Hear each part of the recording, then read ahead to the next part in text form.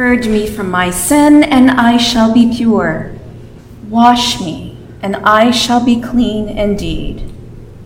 O God, create in me a clean heart, and renew a right spirit within me.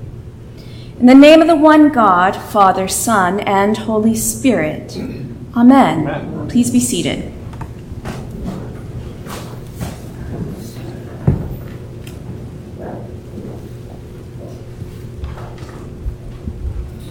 Well, today's gospel highlights two of the three stories that compose the 15th chapter of Luke, the chapter that is often known as the parables of the lost, in which all three stories told are about losing something and then the over-the-top joy that's experienced once what has been lost is found. So this morning's gospel highlights that of a lost sheep and a lost coin. The third parable, not read today, usually makes an appearance during Lent. It's the Prodigal Son parable. And after reading this entire chapter, most people will understand what the concept Jesus is trying to get at. When something that God loves is lost, when it is found, rejoicing ensues. So with Jesus, some of you might feel this way. Sometimes it's not so clear-cut with his parables about what he is really getting at. Sometimes you might leave scratching your head thinking, what in the world did he mean by that? Well, today, it is unique in that Jesus' parables in this triad that he tells, it is more than obvious and clear as to what his point is. So in today's gospel, we are introduced to two groups of people. The first, they are the tax collectors and the sinners. Truly, the worst of the worst. And then we have the second group. They are the Pharisees and the scribes, the religious leaders, who from the only sentence said by them is this about Jesus: this fellow welcomes sinners and eats with them. So, it is clear from our parables this morning, Jesus not only finds the lost, he looks for them, and once they are found, he celebrates that they have been welcomed home. And then he does this crazy thing in only the way Jesus can do. He takes it one step further. He chooses to spend time with them. Oh man. And then he takes it over the top by actually eating with them. So if we were to all be honest with one another, we could all probably tell a story or share a time in our own lives where we have experienced what it has been like to lose something that meant a lot. And then perhaps you're lucky enough to experience the overwhelming joy one has when what has been lost is now found.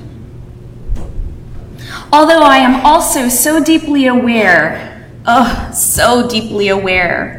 the sorrow that comes when something lost is not found, we will save that for another day. But in today's teaching, let there be no question about this. God cares about all things that are lost.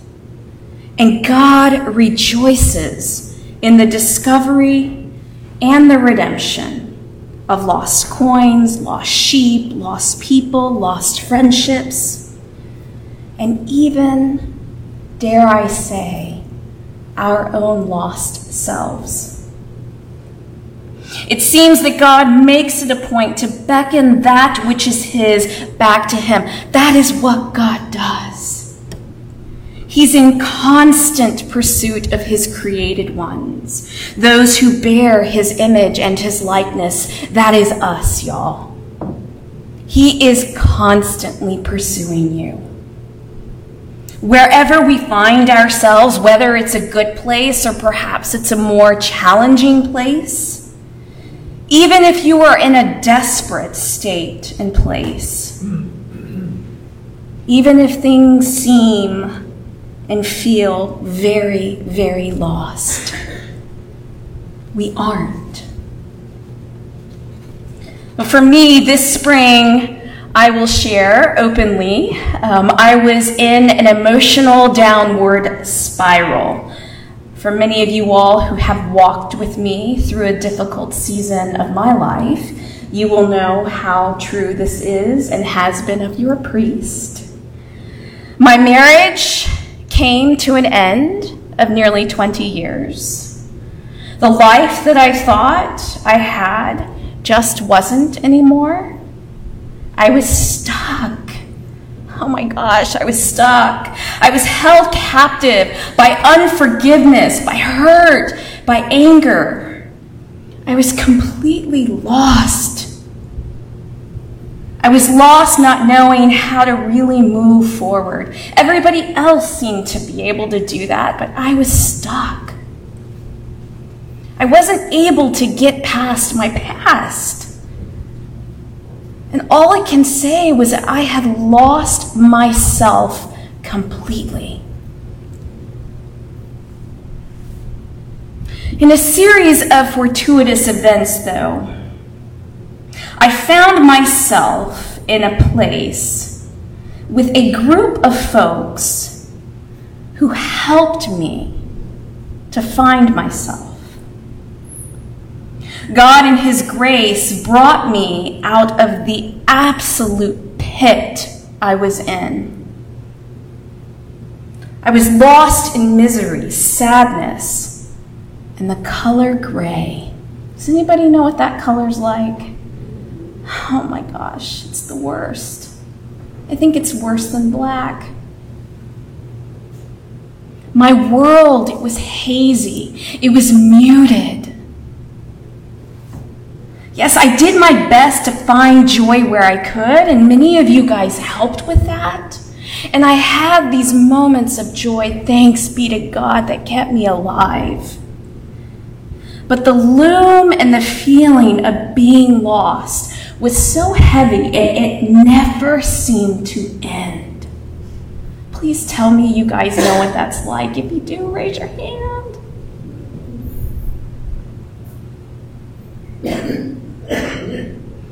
Well, in May, I spent a week in the mountains, and this is part of the fortuitous events that God brought to me. I was able to go to the mountains, and there I was able to commune with 20 other priests in a beautiful space in the middle of nature. And there I was invited to do something which I thought I had been doing all along, but I recognized I hadn't. I was invited to pay attention.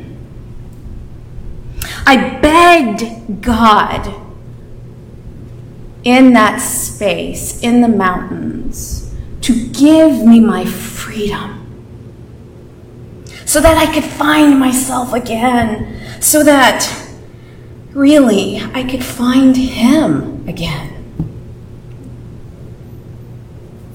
Well, on the second to the last day, I was on a walk by myself, literally begging God for freedom. Begging God to bring color back to my world. I was tired of living in this gray haze. God, please find me. Please, please bring me back.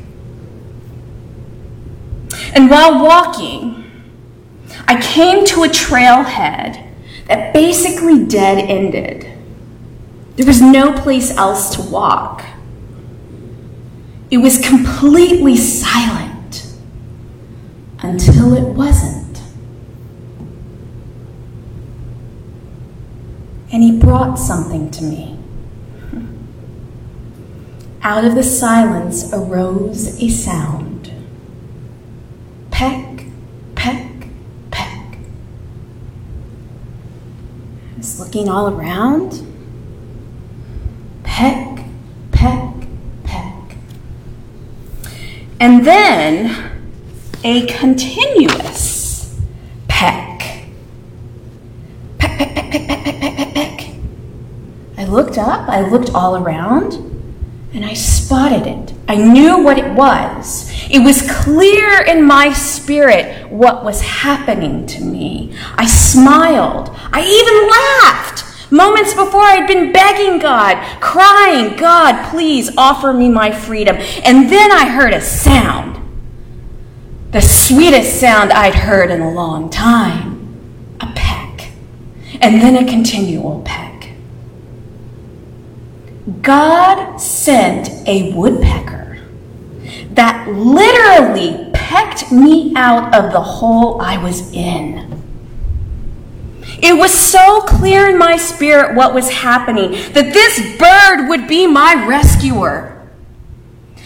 This is the way that God found me. And a woodpecker gave me my freedom. When this red-headed woodpecker finished pecking, I stood there for 30 minutes as he pecked me out of the hole, the pit that I was in. I knew at the end of his pecking I was free. Why? Because my spirit was free. I knew I no longer was lost. I was no longer held captive to all that I should be, I should have been, the life that I thought that I deserved, all of that I knew I was free of. And in that instant, upon being found, y'all, my world was colorful again. The sky was bluer. The green of the trees was the brightest I had ever seen, and my outlook was that of one who had been found. Recovered, rescued, brought home to herself by a woodpecker.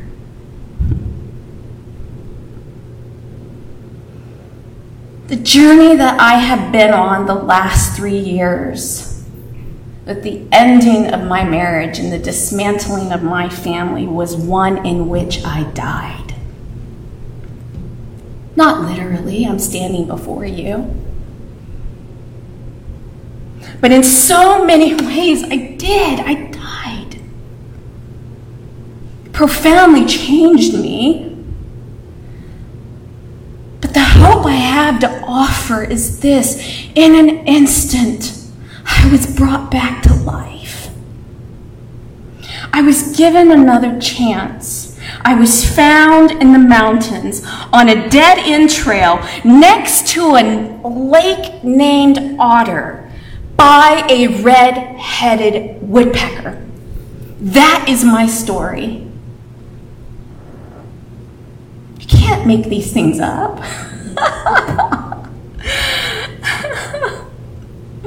And what I know beyond a shadow of a doubt is this.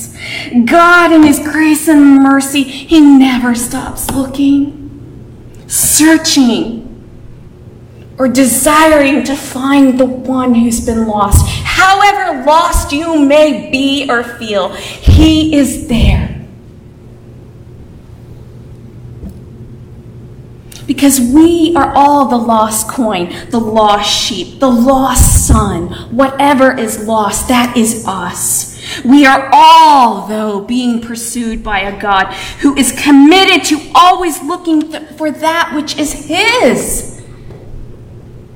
He's in constant pursuit. His love is so vast, so deep, and so wide that in his goodness, he will never stop pursuing you. He will never stop pursuing me. no matter the hole or the pit we dig ourselves into or find ourselves in. He won't stop. And I do know this. There is nothing that we could ever do or say to separate us from his love. It is no accident that Jesus tells this story of unending love, finding that which is lost to those who think themselves of being unworthy of this love, the sinners, and those who are so smug that they can't imagine a God who would leave the majority to pursue the one who was lost. That is purposeful. But that's the kind of God that we love and serve, always pursuing and always wanting us.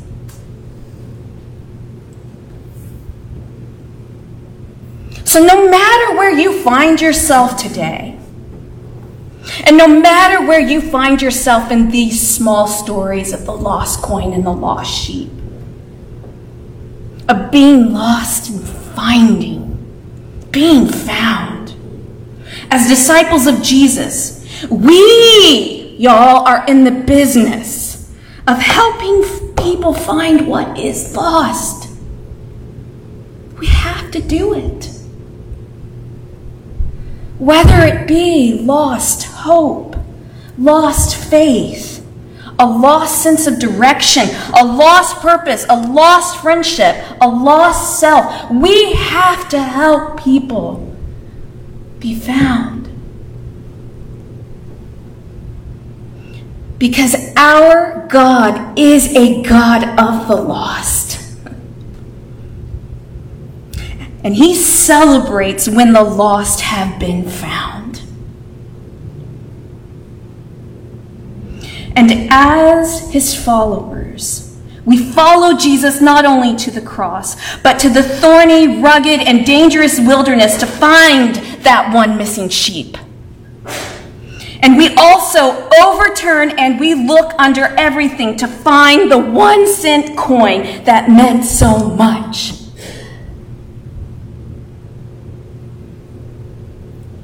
That is what we do. So I asked this morning, what in your life needs finding today? Is it love? Is it hope? Is it joy? Is it contentment? Is it a relationship? Is it you? Whatever comes to your mind immediately, pay attention to it, as poet Mary Oliver says. Pay attention. Don't go another day or hour without starting to search. I can guarantee you, when it is found, as Jesus promises, there will be rejoicing in heaven.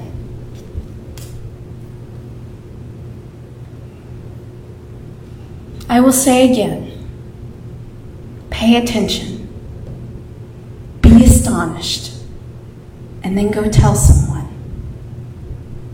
Because when you do, you just never know. Perhaps a red-headed woodpecker might just come and find you and bring you home. You once was lost, but you're now found. Amen. In the name of the one God, Father, Son, and Holy Spirit.